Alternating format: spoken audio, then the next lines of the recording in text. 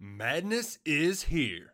Say goodbye to busted brackets because FanDuel lets you bet on every game of the tournament. Whether you're betting on a big upset or a one seed, it's time to go dancing on America's #1 sportsbook. Right now, new customers get $200 in bonus bets if your first $5 bet wins on FanDuel. That's $200 to use on point spreads, money lines. You can even pick who's going to win it all. Just visit FanDuel.com/on3 and bet on college hoops until they cut down the nets. Must be 21 and older and present in select states. First online real money wager only. $10 first deposit required. Bonus issued as non-withdrawable bonus. Bets that expire 7 days after receipt. See terms at sportsbook.fanduel.com. FanDuel is offering online sports wagering in Kansas under an agreement with Kansas Star Casino LLC. Gambling problem? Call 1-800-GAMBLER or visit fanduel.com/RG in Colorado, Iowa, Michigan, New Jersey, Ohio, Pennsylvania, Illinois, Kentucky, Tennessee, Virginia, and Vermont. Call 1-800-NEXT-STEP or text NEXT-STEP to 53342 in Arizona, 1-888-789-7777 or visit ccpg.org/chat. In Connecticut, 1-800-9-WITH-IT. In Indiana, 1-800-522-4700 or visit ksgamblinghelp.com. In Kansas, 1-877-770-STOP in Louisiana. Visit mdgamblinghelp.org in Maryland. Visit 1-800-gambler.net in West Virginia or call 1-800-522-4700 in Wyoming. Hope is here. Visit gamblinghelplinema.org or call 800-327-5050 for 24/7 support in Massachusetts or call 1-877-8-HOPE NY or text Hope NY in New York. Welcome to Andy Staples on 3 on what appears to be the most important night in the world if you are a wedding planner in the state of Mississippi or Alabama or Georgia. It is SEC schedule reveal night. They're still going with the show. 2 hours of SEC reveal show on ESPN, but this is a pretty interesting bunch of schedules. Now, some of this stuff is already leaked out, but man, when you look at these things in their totality, it's going to be really interesting in the SEC, and it is going to be hard to go undefeated. And I realize everybody wants them to go to the 9-game conference schedule. I still think they're going to because I think it's not smart to have Texas and Texas A&M in the same league and not have them play every year. So I think they'll ultimately go to a 9-game conference schedule to accommodate that, or they will, I guess, maybe do what the Big Ten does and say, you guys who really want to play each other every year, you can, and then other ones don't have to. You could probably stay at 8 that way if you wanted to, but I think probably we'll see them move to 9 after 2025 because they can just flip these this year, play them in 2025, and then in 2026 they can start with a 9-game. But, I mean, it is a bunch of bangers, and Cupcake Weekend is dead, guys. Remember, the SEC established Cupcake Weekend more than a decade ago. Basically, the week before rivalry week, the Saturday before Thanksgiving, SEC teams would play just absolute garbage opponents so that they could get easy wins and rest up for their rivalry games. That is not happening anymore. So we'll start. I realize we're starting in November, but I feel like that's important because this is one of the bigger developments of this new schedule. November 23rd. So this was the day when you would have seen all the Cupcake games. And there's still a couple. Like you still have UMass, Georgia, UTEP at Tennessee. But you also have Texas A&M at Auburn, Ole Miss at Florida, Kentucky at Texas, Missouri at Mississippi State, and wait for it, Alabama at Oklahoma. So our complaints were heard. More than likely, the people at ESPN looked at the ratings of those terrible games, and when they clustered all of those terrible games together and said, okay, please don't do that again. If you'd like us to pay you more money, please don't ever do that again. I don't think they're ever going to do that again. And it has created some crazy closing kicks to the season. So I mentioned Alabama's playing Oklahoma on the Saturday before Thanksgiving, which means Alabama closes with Oklahoma and Auburn. And I think Auburn's going to be better next year. You look at the way Hugh Freeze is recruiting. You look at his history at Ole Miss and Liberty. That's going to be a better team next year. So that is a rough close to the season for the Crimson Tide. Oklahoma, meanwhile, they've got Alabama. And then they close with LSU. Well, welcome to your new league. This is probably hazing. Speaking of newbies, Texas doesn't get the closing kick like that. Now, they do close with Texas A&M, which is the game we all want to see. That game's going to be at Kyle Field on November 30th. We think those last week games can be on Thursday or Friday, they warned. I would imagine, the Egg Bowl will be on Thanksgiving. Might see Texas and A&M on Black Friday. Never know. But Texas plays Oklahoma and Georgia in back-to-back weeks, October 12th and October 19th. That is brutal. That's brutal. But you've got good non-conference games, and I'm very curious to see how these good non-conference games marry with these new, much tougher conference schedules, because I want to see all these games. Like, I want to see Texas, Michigan. I want to see Alabama, Wisconsin. These are all games that are scheduled. LSU's playing USC and UCLA, apparently trying to win the Big Ten title. I want to see all those games as well. Georgia's playing Clemson. So with any luck, when the playoff selection committee deliberates, it will consider the difficulty of these schedules. And for Michigan as well, or for Clemson as well, for all of the teams that are taking part in these types of games, hopefully the committee will consider the difficulty of the schedules, because some of these teams are just playing absolutely brutal schedules. But it looks like a ton of fun. One that does not look like any fun at all, none whatsoever, is the back half of Florida's schedule, or the back 5/12 of Florida's schedule. So starting with the Georgia game in Jacksonville on November 2nd, Florida goes Georgia, at Texas, LSU, Ole Miss, at Florida State. We've talked multiple times about how Florida's 2024 schedule might be the toughest in the country. There you see it in black and white, how difficult that is. That does not include games against Tennessee. They got to go to Mississippi State. Florida, always weird things happen to Florida and Starkville. Billy Napier, that class you're signing right now better be really good. Those dudes better be ready to play. Graham Mertz, who was on the show last week, get ready, because you are going to run the gauntlet. Chris Callahan in the chat, this is the reason why it's great to have a 12-team playoff, better games. I hope so. I hope you're right, Chris. I hope the committee takes that into account as they're selecting the games. Don't just say, well, this team has one loss or is undefeated because they played an easy schedule.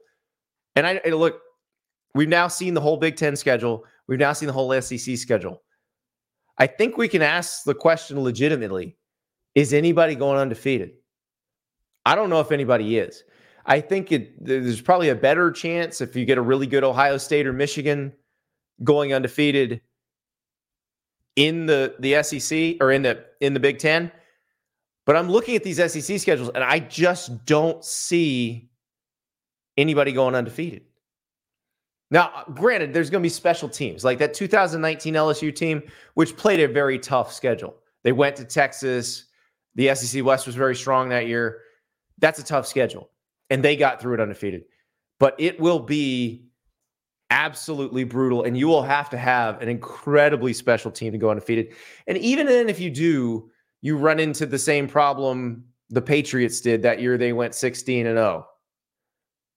The gauntlet of the playoff is also a problem. Like, you can be undefeated. Let's say you go undefeated through this SEC. You're 13-0. You've won the conference title. You have a bye into the playoff. You still got to win 3 games to win the national title, and they're all going to be against somebody good. So that's the hardest part with this, is how does the committee reconcile the fact that undefeated is probably not something we're going to be talking about anymore. It's just not an issue anymore because we're not going to see many of those teams. Like the Florida State 13-0 discussion this year, them getting left out, probably not an issue because if there's a 13-0 team, it might be the only one in a given season. Now, we'll see with the ACC because they're not changing their membership, but a lot of these ACC teams are going to play tougher schedules. Florida State's always played tough non-conference schedules. Clemson's always played tough non-conference schedules. And again, I hope that's what the committee is considering so that instead of just saying, well, if you're 11-1 or 10-2, you made the playoff, the quality of the 10-2 should matter. The quality of some 9-3 should matter, depending on who you played. It's going to be a tougher decision for the committee. That's something we've talked about a lot in the wake of that decision where Florida State was left out. They are going to be making these decisions on a different level because it's not just 4 and 5. 4 and 5 matters because that's who has a buy-in, who has to play an extra game. 8 and 9 matters. That's who has a home game and who has to go on the road. 11 and 12 will matter because that's probably the last at large at number 11. And then the highest ranked group of 5 will matter because that's getting into the playoff or not. Icebox, SEC is known for great games. Goodbye cupcake schedules. Yeah, goodbye. And also goodbye boring schedules because the SEC West, I think you can pretty much say for the last 10 years, has been a gauntlet for everybody who is in it. Everybody who is in the SEC West played a tough schedule. The same can't be said for the SEC East. But even with the SEC West, which was tough, it got boring. The SEC East got very boring. Like the home schedules at Georgia and Florida, because they play each other in Jacksonville, the teams that would come to them, it was so dull because it was always going to be the same mix of Vanderbilt, Kentucky, Missouri, Tennessee, and South Carolina. Now, everything is mixed up. You can get Texas A&M, you can get Texas, you can get Oklahoma, you can get LSU, you can get Alabama, you can get Auburn. That makes this so much more exciting for a season ticket buyer. And I think that's one of the reasons why they did this. That's the getting rid of divisions thing makes competitive sense in the other leagues because you want to make sure that you have 2 very good teams playing in your conference title game so that probably both of them get into the playoff. The SEC most years, the champion of each division was at that level. Not always, but most years. But this way, you take the divisions away and it just spices up the home schedules. If I were a season ticket buyer at an SEC school, I would be so pumped about what is coming in. And I feel the same way at the Big Ten. I mean, the Big Ten schedules had gotten so stale. You look at the ones for next year, they're so much fun. Like, I'll give you an example. Wisconsin, which is playing Alabama at a conference. They have the Crimson Tide coming to Camp Randall. They go Alabama and Oregon in consecutive weeks. It's going to be awesome. This is going to be awesome. So, Angel, Alabama, Georgia, they're going to have 2 losses. Yeah, they might. They might have 2 losses, and here's the other piece of that. One of those teams might go 10-2, might not go to the SEC championship game, might win the playoff. Crazy what happens when you let them all play on the field. Steel, Oklahoma will have to play hard this season to make the play. Oh, every one of them will have to play hard. I mean, we just talked about Oklahoma closes with Alabama and LSU. It's incredible how much fun this is going to be. Now, I was hoping what the SEC would do. They got this 2-hour schedule reveal show. I was hoping what the SEC would do is start dropping some times on us. Because one of the things about all of the games now being in the same family and networks, remember before CBS got the first choice, and then all the other games were on Disney ESPN properties. Now they're all on the Disney ESPN properties. So theoretically, they can reveal times much earlier. This is something that some of the ADs in the SEC said they were thrilled with, because one of the biggest complaints they get from fans is that they can't tell them when the game's going to be until 11 days out and sometimes 6 days out. So I was hoping they'd throw some times at us. They'd be like, okay, Alabama, Oklahoma is going to be at 7:30 on the night of November 23rd. But we don't have that quite yet. But I do think we're going to get those times earlier than before. Unless Greg Sankey is going to come on this TV show and pull a Steve Jobs in One More Thing situation tonight. But they do have 45 minutes left to fill. But I would say by Memorial Day weekend, which is usually right after the Memorial Day weekend, they have the SEC spring meetings in Destin. Historically, they would reveal some game times. CBS would get some games that they'd say, we're definitely taking the Florida and Georgia game. We're definitely taking the Alabama LSU game. We're going to play it at 8 p.m. Eastern time. And that would be that. You get a few. You get a little taste. But I think there's a chance you could see almost all of them months in advance. And what one AD told me is the way they would like to do it, and I think Greg Sankey has said this publicly, what they would like to do is at least be able to give you a window and say, this game, several months out is going to be a day game. This game's going to be a night game. We don't know what TV network it's going to be on, but it's going to be a night game. So it may be on ABC, it may be on ESPN, it may be on the SEC network, but it will be at night. And I think that probably helps to get everybody, one, excited, but also get them planning. All right, our producer River has some notable matchups to throw up on the screen. Here we go. So Georgia at Alabama on September 28th. We do have a time for that one. That's a 7:30 Eastern time ABC game. So get used to these games on ABC. It's a Disney property, but over the air, just like CBS was. But the difference is it's not necessarily going to be 3:30 is the best game every week. They're going to split that up between 3:30 and 7:30, and you may see double headers on ABC. So Georgia at Alabama, September 28th. Florida goes to Texas on November. I can't even see. I'm blind. On November 9th. Georgia at Texas on October 19th. Texas and Texas A&M, we mentioned November 30th. That is the return game. The last game in 2011 was at Kyle Field. Texas won, I believe, on a walk-off field goal. We know those two don't really get along. Tennessee, Oklahoma, September 21st. That's going to be a fun one. Mentioned Alabama, Oklahoma on what used to be Cupcake Weekend is definitely not Cupcake Weekend anymore. How about Oklahoma, Missouri on November 8th? Oklahoma, this ain't going to be easy for you because Missouri's going to be good again next year. So they have really loaded up for the newbies, but I definitely think we're going to get time sooner. And I think that should make everybody a little bit happier. I know everybody has increased their level of conspiracy theoriness with all the games from the SEC going on ESPN, but I do think that will be a little more user-friendly aspect of this arrangement. Steven says they did Florida dirty with the back end of the schedule.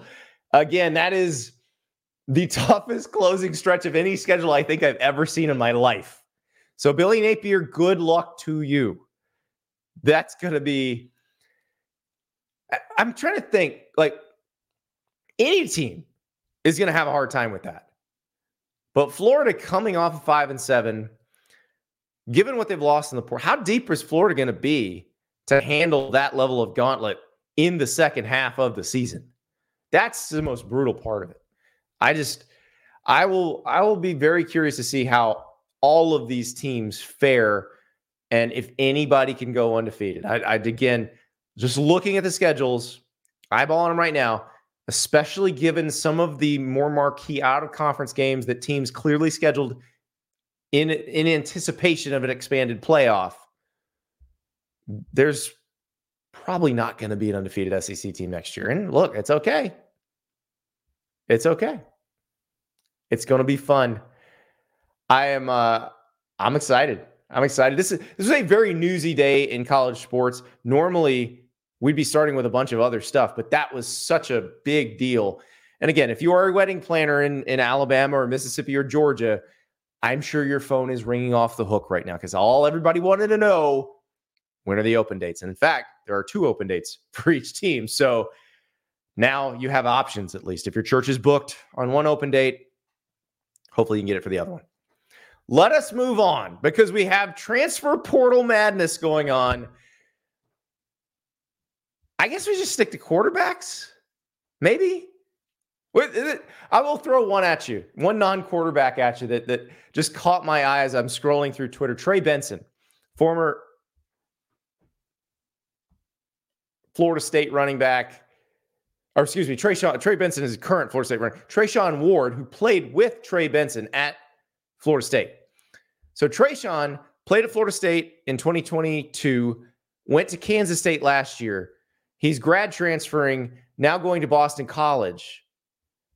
So there's a picture of him photoshopped into a Boston College uniform. I'm assuming that they took a picture of him from Florida State because that just makes it easy. It's the same colors. But I was like, wait, he's going back to Florida State?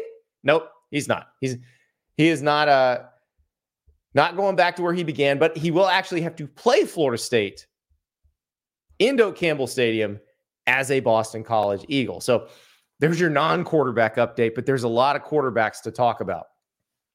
One, our Pete Nakos at On3 reporting that Kyle McCord, the Ohio State transfer, moving on from Nebraska. He will not be transferring to Nebraska. This is an interesting situation. We talked about this the other night. Remember Monday night, all the Dylan Raiola stuff was coming out. Dylan Raiola is the 5-star 2024 quarterback, was committed to Georgia. We think that he's going to flip to Nebraska. Whilst all that is going on, while that smoke is rising, Kyle McCord was in Lincoln on a visit, but apparently it is not going to happen for Kyle McCord in Nebraska. So the question becomes, well, 2 questions. Where does Kyle McCord go now? Again, when he initially entered the portal, we were told, look to Louisville. Louisville took Tyler Shook from Texas Tech, so it doesn't seem like that's an option anymore either. So we'll see where Kyle McCord winds up going. And if you're Matt Rule, do you now go after one of the other high-profile transfer quarterbacks in the portal, or do you stick with who you have on your roster? Chubba Purdy ended the season as a starter, and try to sign Dylan Raiola and have the 5-star come in and maybe let the 5-star compete for the job and see if you want to play him right away, or if you want to have him behind a Chubba Purdy, or do you want to use some money and try to get another portal quarterback? You could go Chubba Purdy and Raiola, and you could make that work. But that will be an interesting decision for Nebraska. Another one, MJ Morris, former NC State quarterback. He was a really interesting story this year. So remember MJ Morris in 2022 as a true freshman wound up having to play for the Wolfpack because Devin Leary got hurt, and so he had to get thrown into the fire. Played really well, but then he got hurt. And then it looked like he was going to have a chance to compete for the starting job in 2023, but then NC State recruited over him and took Brennan Armstrong as a transfer. Remember, Robert Anai was coming as the offensive coordinator. Anai and Brennan Armstrong had been pretty magical together at Virginia. So the thought was MJ Morris will redshirt.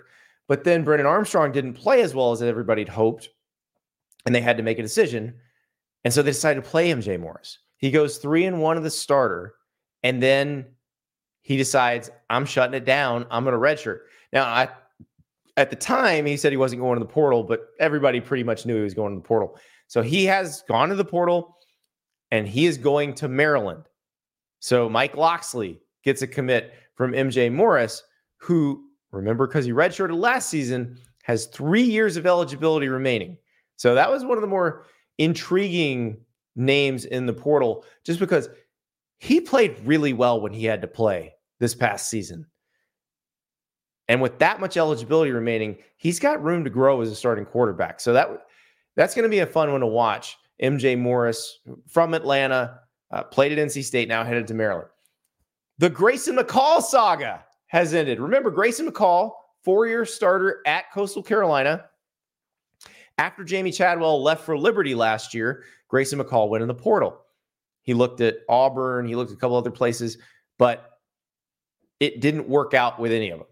He goes back to Coastal Carolina, plays for Tim Beck. He ends up getting hurt this season, didn't play a full season, but now back in the portal, and he has made a decision.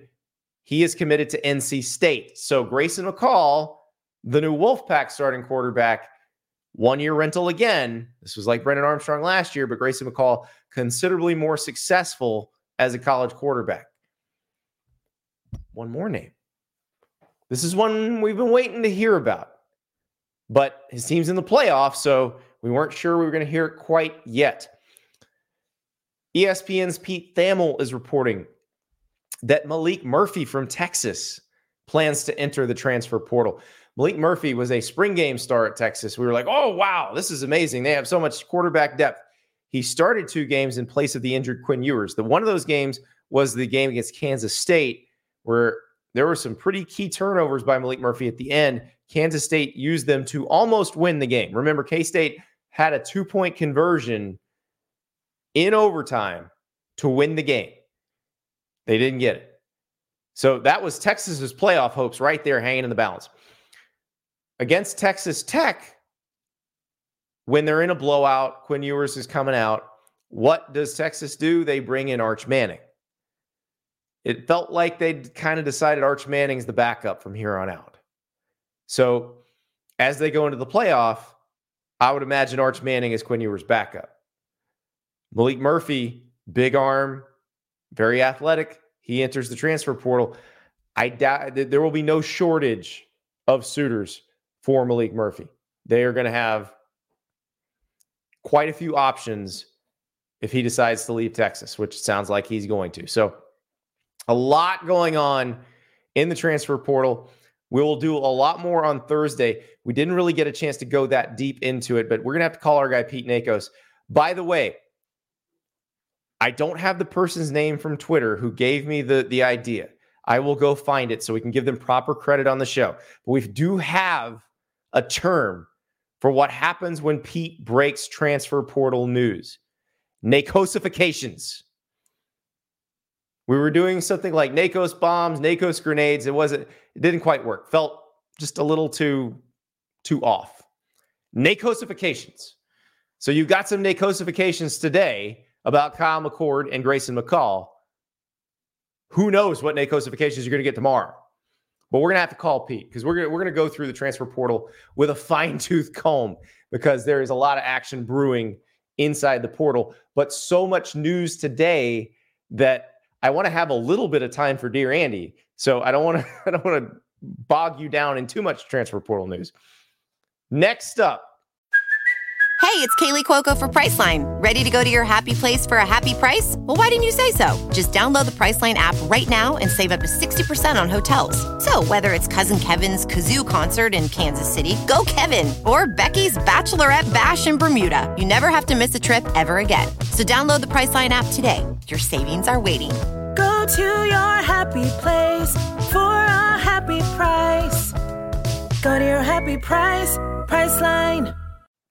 Speaking of transfers, this not a football transfer portal story necessarily, but a all sports transfer portal story. U.S. District Court Judge John Bailey issued a temporary restraining order Wednesday against the NCAA rule that requires multi-time transfers to sit out a year. So basically, for the next 14 days, the NCAA's transfer rules do not apply. Now, remember, there was a lawsuit filed by multiple state attorney generals. One of those was West Virginia over a guy named Raekwon Battle. He's a basketball player who he's gone from Washington to Montana State to West Virginia. His waiver was denied, and they sued. And they're trying to get him to play immediately. So now, for the next 14 days, he can play. In fact, anybody who is in this situation can play. Now, it affects mostly winter sport athletes. So it affects your basketball players, your hockey players. I don't know. Actually, I don't think the hockey has the same rules. So it's more your basketball players. I was thinking about, Darrell Jackson at Florida State, who had transferred up there from Miami. He had transferred previously from Maryland. he got denied a waiver at the beginning of the season. Like, could he play in the Orange Bowl now? Now, I realize the Orange Bowl is being played after the temporary restraining order expires, but the judge is going to rule on whether to issue a permanent injunction. If he does, that opens the door for anybody whose waiver was denied and they're playing in a New Year's Six Bowl or New Year's Day Bowl or the playoff. Well, they could play with no effect on their eligibility. Meanwhile, if you have a bowl game between now and December 27th, and you have a player in that situation, theoretically, you just play him. Like, it's not going to stop you. More big picture on this thing. This is something that the schools and the conferences and the commissioners all need to take very seriously. Because what this means is basically it is open season on any NCAA rule. You can basically take the NCAA to court over any of its rules and accuse them of violating the Sherman Act. And the reason for this is because of the loss in the Alston case in the Supreme Court. Because the Alston case was about a certain type of education-related money. That was the issue at hand. But the broader ramification of the NCAA losing 9-0 in the Supreme Court, and the justices wrote this in the majority opinion, and Brett Kavanaugh wrote it in the more forceful concurring opinion, is that every rule the NCAA has is now subject to antitrust scrutiny. The thought before was it wasn't because of this one throwaway line in the NCAA versus Board of Regents. It was the Oklahoma and Georgia TV case, the one that gave the schools the right to sell their TV rights. But that throwaway line was discounted. The justices said, no, that's not what they meant. All of the NCAA's rules are subject to antitrust scrutiny. And so that's gotten the attorneys pretty riled up. So you've got multiple cases being filed. In this case, it was states actually bringing the action against the NCAA. So the NCAA's transfer rules not holding up in court at the moment. We will see what happens. They've been challenged before, and they weren't successfully challenged before. But now it appears it's possible they're going to succeed with the challenge. And here's the argument you have. You're holding people that you have said are not employees to non-compete clauses. Well, non-compete clauses, they apply to employees. They don't apply to people who are just there, who are students who are taking part in an extracurricular activity. So this is the crux of the debate. And the NCAA has always tried to have it both ways. We want to enforce our non-competes, but we don't want them to be employees. I just don't think going forward they're going to be able to have it both ways. They're going to have to figure out what they want to do. And that brings me to my next story. Remember last night we talked about the Attorney General in Florida, Ashley Moody, issued subpoenas to the college football playoff, wants all this information, wants to know, who voted for what, records of all the votes, notes passed between the members of the selection committee, communication between the committee and ESPN, communication between the committee and different conference leaders. You're not going to get any of that because most of that stuff doesn't exist. There's a reason that they have those people meet in person in Grapevine, Texas. So they don't keep records of those things. It's not like a vote on the House floor. It's not a roll call vote where you just go to each person, they say yay or nay, or I think this team should be number 2. It doesn't work that way. They basically talk about it and they say, are we good with this team at number 3? Yes. Okay, great. Moving on. That's how it works. They're not taking written ballots and they're certainly not putting their names to them. So I don't think they're going to succeed in that. But there is something they can do. And that's the thing that I'm wondering if the Florida politicians really want to do something or do they just want to cry out for attention? Because if they're just crying out for attention, that's fine, but they're not going to get anything they actually want. They're trying to wage a PR battle in a situation where I don't think more than half the population is ever going to be on their side relative to Florida State getting in. Because I think most of the college football watching population is indifferent to whether Alabama or Florida State made the 14 playoff. And I don't think even half the college football watching population of Florida is necessarily going to be sympathetic to Florida State because there are fans of Florida, fans of Miami, fans of other schools. Like the Florida fans probably going to side with the SEC team in this case. So that's not going to help you. But if you want to get after the commissioners who run the college football playoff for the exclusion of Florida State, if you want to fight back, there's a way to do it. So I called a guy named Corey Santacia. Corey is uniquely qualified to understand this situation.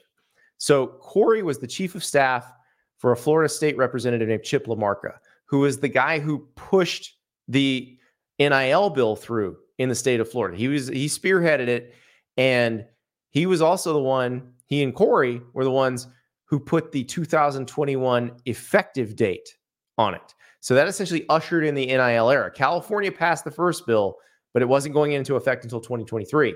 When Florida passed a bill that went into effect in 2021, everybody else followed suit. And so that ushers in the NIL era. So Corey has gone on to become a lobbyist, but he also has a side job. He's the director of the Fowler Avenue Collective. That's the collective that services USF. So he understands NIL very, very well, and he understands Florida politics very, very well. And I asked him, if you were advising the legislators in the state of Florida, or the governor, or the attorney general, or any of these people who are speaking out saying FSU was robbed, saying something must be done, what would you do? How would you do it? And he came up with a really interesting idea. So after this, if you're listening live to this episode, if you're watching this episode live, the column's not out yet. It will be out when this episode is done. And if you're listening in podcast form, if you are watching a little bit later on, it's already out. So you can go to On3 and you can read this column. I lay it all out there. Corey walked me through it, and it's fascinating. It's fascinating. This is what he would do. There are a couple ways to do it, but this is one of them is probably more painful for the commissioners than the other. What they do is you have the Florida legislature, House, Senate, you can start it wherever you want to, but you got to pass it through both houses and get the governor to sign it. Pass a bill that makes it illegal for the NCAA to make a rule forbidding bowl games from paying players. So essentially, you would allow the bowl games in the state of Florida to pay players to play in them. This is something that the bowl games in Florida would absolutely do if they were allowed to do it.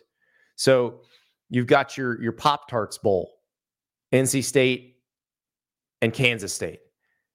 They got the edible Pop-Tarts mascot. Sounds awesome. It really does. You know what sounds more awesome? If you pay me to play in it. They would probably do that. The Gasparilla Bowl, the Gator Bowl, the Citrus Bowl, which is sponsored by Cheez-It. You got star players from Tennessee or Iowa that want to sit out. You go, hey, listen, here's a nice 5-figure bonus. All you have to do at some point during the week is just walk up to a microphone and go, I woke up feeling the cheesiest, coach. That's all you got to do. 5-figure bonus, playing the game. Most of them would play. Unless you're going to be a first-round pick, you're probably going to play for that. The big one, though, is the Orange Bowl. Because the Orange Bowl, starting next year, is a playoff game every year. Now, we don't know how long it will be a playoff game every year because, remember, the new playoff contract kicks in after the 2026 season. So there's 2 years where the Orange Bowl is definitely part of the playoff. After that, we don't know.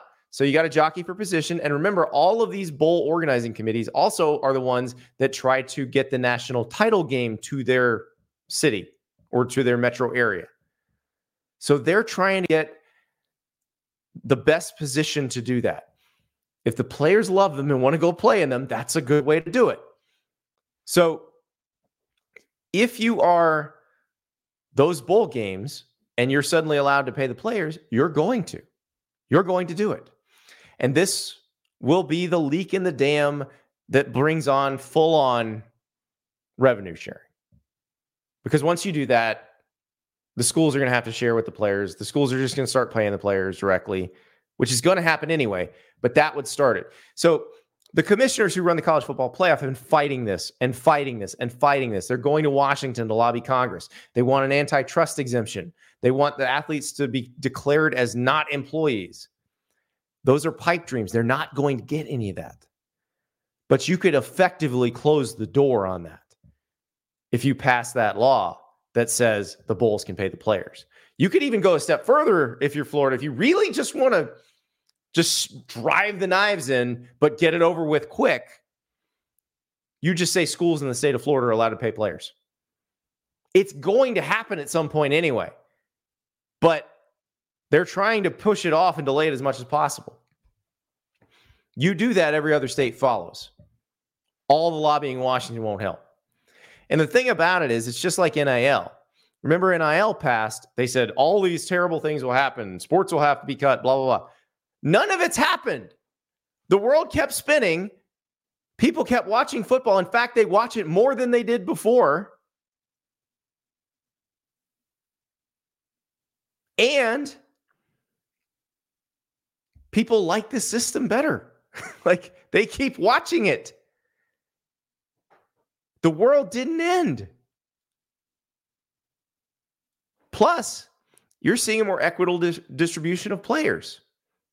Alabama cannot stockpile the way it used to be able to. Georgia can't stockpile the way it used to be able to.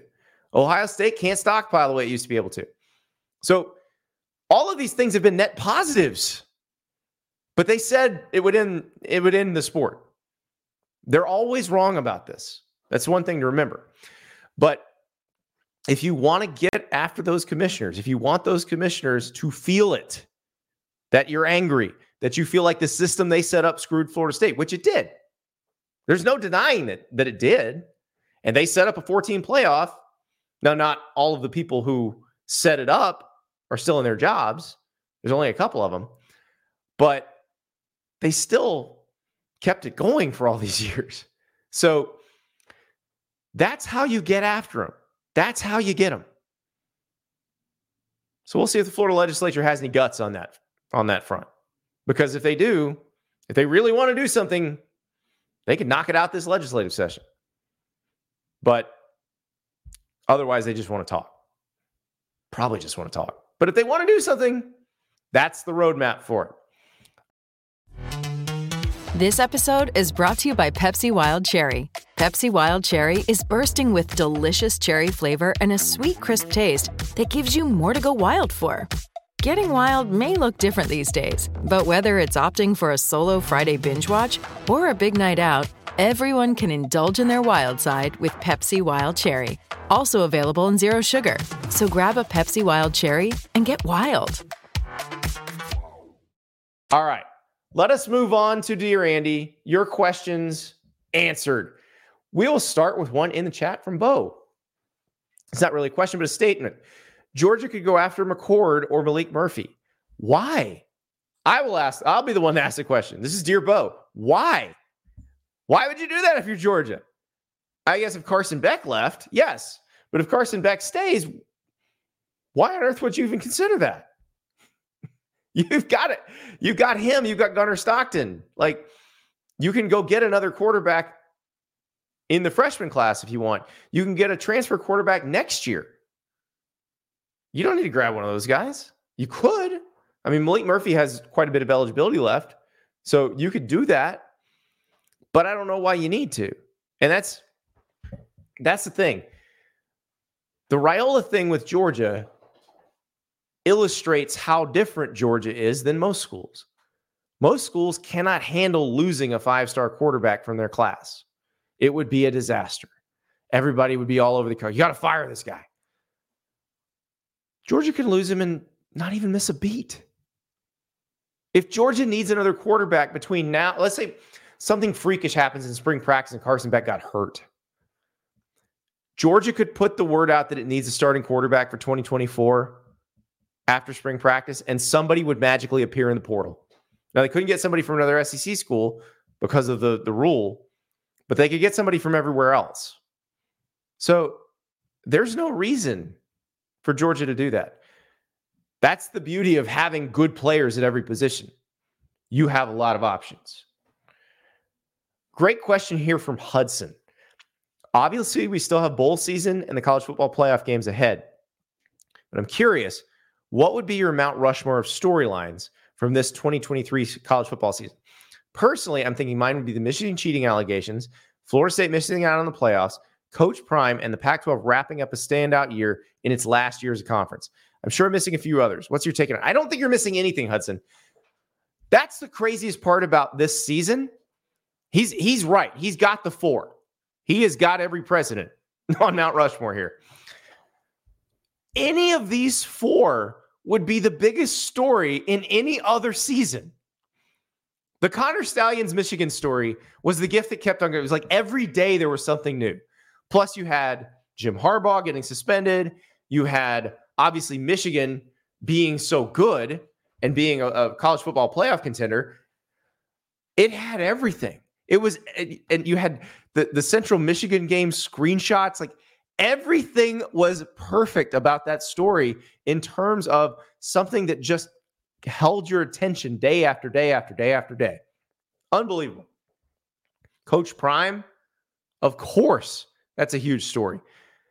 10 million people watched the Colorado State game, for goodness sakes. Come on. And he's still interesting. I know everybody thinks they're sick of him, but they're not. We see the numbers. We see what you click on. You're still interested in him. He just got the number 1 offensive tackle recruit in the country to commit to him, Jordan Seaton. People hit that thing like crazy. So yeah, Coach Prime definitely on the Mount Rushmore of 2023 stories. The Pac-12, a conference obliterated itself.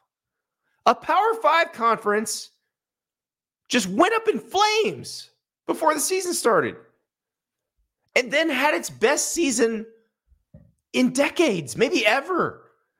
Got a team into the 14 playoff for the first time since 2016. Had multiple Heisman finalists. Was phenomenal to watch. Was just great theater all year long. But also doesn't really exist anymore. Like even the legal drama with Oregon State and Washington State taking control of the Pac-12 was incredibly interesting. All of that would have been the biggest story any other year. And it's maybe the third biggest. And then, of course, yes, you have FSU being left out of the playoff. 13-0 Power 5 champ. And I cannot count the number of times since that 14 playoff was started in 2014 that I have said they're not leaving out a 13-0 Power 5 team.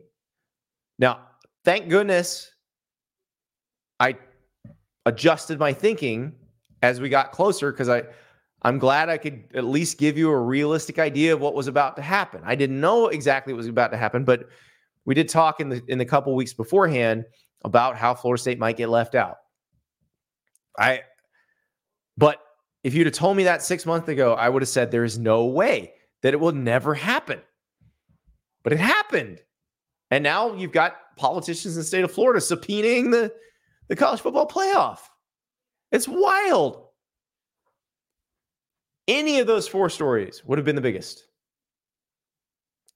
Let's move on to Jeff. This is an incredible question from Jeff that you are going to hear it and you're going to say, this is so easy. And we get to the end and you're like, nope, this is really hard. Andy, you win $100 million if you can pick 4 programs, one from each Power 4 conference as of next season, that you are confident will not make the 12-team playoff in its first 20 editions. One team from your 4 makes it, you lose. Which 4 are you taking?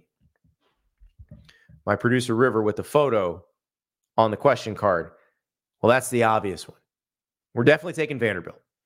I'm confident that Vanderbilt will not make the 12-team playoff in the first 20 years. And first of all, are we sure it's going to go for 20 years? The last one only went for 10. So are we positive? But let's say it does go for 20 years. I'm confident Vanderbilt won't make it. Go to the Big Ten. I have two schools here that I feel very confident will not make it. Indiana or Rutgers. You can pick either one. I don't think they'll make it. So we'll go with Indiana. So if we have to pick one, we'll go with Indiana. So I feel very confident so far. Here's where it starts to get shaky. We go to the ACC, and I know what you're saying. You're going to say Syracuse or Boston College. Well, a few years ago, I believe 2018, I think Syracuse would have either made it or been very close to making a 12-team playoff. So it's not a slam dunk. And I'm sorry, I'm not just trying to call Syracuse basketball school, but it's not a guarantee that if you pick Syracuse, you win this bet. Like, there's a chance Syracuse can make it. There are years where you would have said Wake Forest, but Wake Forest won the league under Jim Grobe, and Dave Clawson, I believe, would have had the Demon Deacons in the playoff at least once in the last 3 seasons. So that's not an easy one. Boston College, recently, no. But history has shown if they get the right mix of things going together, they can do it. Like the Matt Ryan era Boston College, I think would have made it a couple of times. So that's a tough one. I think I'm going to go with Boston College because Syracuse would have made it more recently or would have been in the mix more recently. So I'm going to go with Boston College there because I do think it's been a while since they've been that relevant. It's the changes in the sport may have made it where they can't. But Syracuse, I'm not sure about. And we'll see. Fran Brown, new head coach there, bringing in some dudes. So I'm going to go Boston College in the ACC. For the Big 12, this is where it gets impossible. So here's the problem with the Big 12. There are going to be 14 teams in the league from now on, starting next year.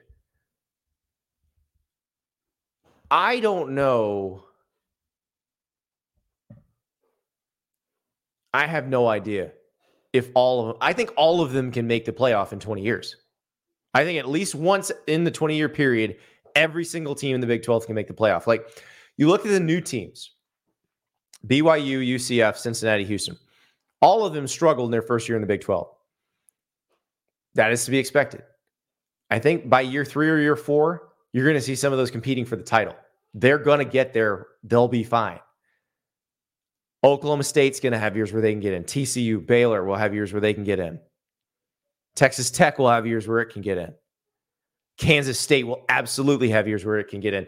Even Iowa State. Iowa State made the Fiesta Bowl a few years ago. I believe it would have made a playoff that year. So where do we find this team? I know what you're saying, Andy, pick Kansas. You got to pick Kansas. But 2007 Kansas would have made it. Would have made the playoff. I think I will pick Kansas because I think it is the hardest for Kansas to do it. But I think I am losing this bet because at some point, every Big 12 team will make it. But a great question. Just an incredible question from Jeff. Next up, Justin. Dear Andy, the NFL coaching carousel has not started yet. Yeah, it has a little bit. Las Vegas and Charlotte. What college coaches could be in the running for a potential opening? Jim Harbaugh is the most obvious, but who else would get a call to interview? All right. So we have Jim Harbaugh, and we're going to put his name here for now. If you've been reading the Wolverine, they've been reporting on Jim Harbaugh's contract extension that is still being talked about, being discussed between the parties at Michigan and between Jim Harbaugh. The hang-up apparently is a clause in there that would say that if he signs this new extension, which would make him the highest paid coach in the Big Ten, that he would not pursue an NFL coaching job this offseason. The issue there, I think, if you're Jim Harbaugh, is it feels like this is the best year to do that. The jobs that are open, the Raiders, the Panthers are open. We think the Chargers may open. I'm not sure about the Bears right now. Maybe it's going to open, but they're playing pretty well. So will Jim Harbaugh get a sniff at one of those jobs? He interviewed with Minnesota a couple of years ago, but he didn't end up getting the job. He talked to some teams last year, but was not option number one. But it does feel like David Tepper, the crazy billionaire owner of the Panthers, he's like, I want Harbaugh. And Harbaugh might be the only guy who can deal with him. Because when David Tepper comes in wanting to watch film and give him suggestions, I think Harbaugh might tell him to go where to stick it. But also the idea of coaching Justin Herbert with the Chargers would be pretty compelling. Going to the Raiders, where Jim Harbaugh, I believe, started his coaching career after his NFL career ended. That's another one that could be fairly interesting. And remember, Harbaugh was a successful NFL head coach. He is not like these other guys where you don't know. He went to 3 NFC championship games with the 49ers. He took them to 1 Super Bowl. He was good at the job. So I would imagine that unless he just decides, you know what, I'm good with Michigan. I want to sign this sucker. I'm good with the extension. Let's stay here. That he's in the mix. The other one that I think might be in the mix, who might get some calls, is Kalen DeBoer at Washington. You know, Kalen DeBoer feels like one of those guys who always has the right call on, who always makes the right kind of go for it, don't go for it decision, uses his timeouts well. Like, he's a grown-up as a coach.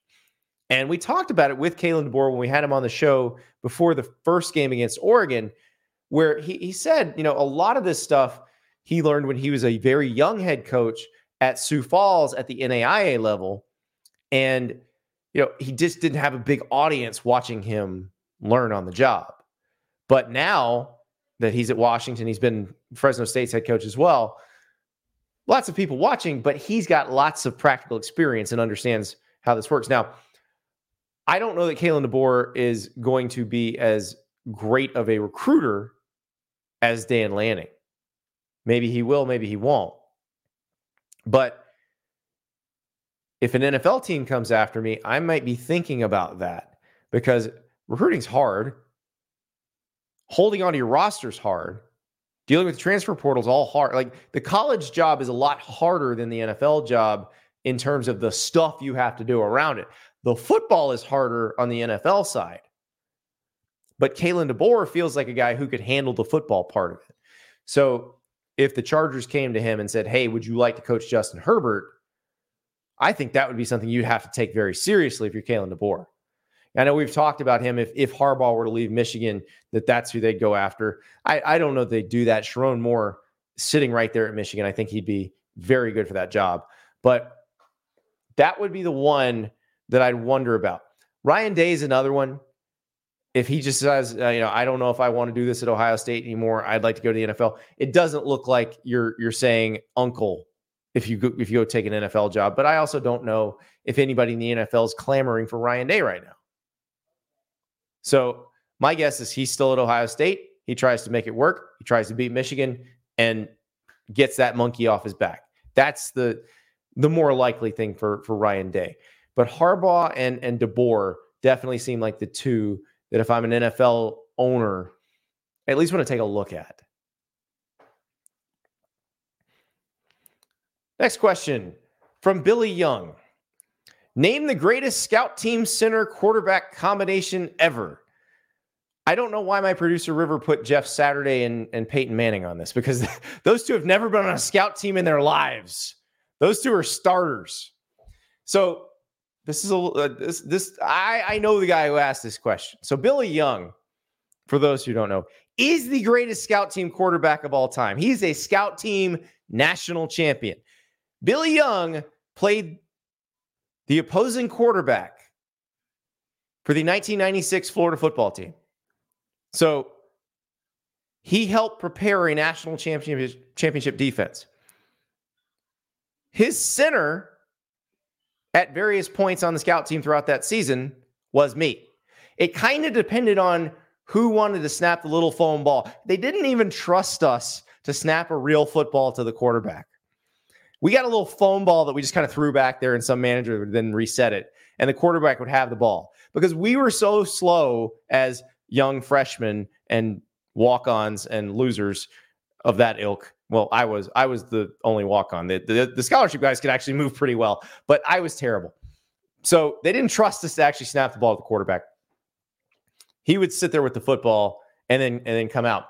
but it kind of depended on who wanted to play center that week, me or Zach Sedalis. So I would say that Zach Sedalis and Billy Young were the best scout team quarterback center duo because Zach was a lot better than me. But I do appreciate Billy thinking about me. The greatest day was Tennessee week. So the idea was you wanted to get a really realistic look. But of course, this is 1996. We don't have all the technology that these teams have now. Like now they have all these fancy jerseys, and like we had 4 different colors of other team jerseys. So we're wearing orange for Tennessee, and it's not Tennessee orange. So I think James Bates did this. James Bates was a starting middle linebacker. He was a Sevierville, Tennessee native. So an East Tennessee native. He's going home to Rocky Top, wants to make this the best. It's his senior year. I'm pretty sure this was his idea. Got to put Billy in a Tennessee helmet. Billy's not the biggest guy in the world. I'm sure there were some quarterbacks on the team who had bigger heads. Billy was not one of them. But we had a generic Tennessee helmet in the equipment manager's office. So the helmet goes on to Billy. Like, Billy, wear this. You're going to be Peyton Manning. If you're going to be Peyton Manning, you better look the part. I'm sorry, not Peyton Manning. Yeah, Peyton Manning. Yeah. So Billy puts this helmet on. You've seen Peyton Manning's head. It's pretty big. This helmet probably was made to fit Peyton Manning. Immediately after taking the snap, the helmet falls below Billy. Like the face mask is pointing due south. And Billy's just trying to throw the ball. And here's first-round draft pick Reggie McGrew at nose tackle. Ed Chester at D tackle, who would have been a first-round draft pick had he not gotten hurt his senior year. Mike Peterson, who played years and years in the NFL. James Bates, who is an absolute psychopath. They're all coming at him. And he's like, what do I do? What do I do? We're like, throw the ball, Billy. And he did. And that was the end of the Tennessee helmet. But he looked like Peyton Manning for about half a second there. By the way, 35-29 score of that game. 35-0 at first. My producer, Rivers, Tennessee grad. He wasn't born yet. He didn't have to suffer through that one. This question comes from John. Andy, you're going to talk vasectomies like you did today with T-Bob and Aaron. Yes, I was on Snaps today with my friend T-Bob Abear and Aaron Murray. I don't know how we got down this rabbit hole, but we did. We had like a 10-minute long discussion of vasectomies. Speaking of Tennessee, the guy who did mine was a Tennessee fan. He was asking me questions about this is 2017, going into Butch Jones's final year at Tennessee. So this is right after 5-Star Heart. I'm trying to think. It was February. So yeah, 5-Star Hearts had happened. Champions of Life had absolutely happened the previous November.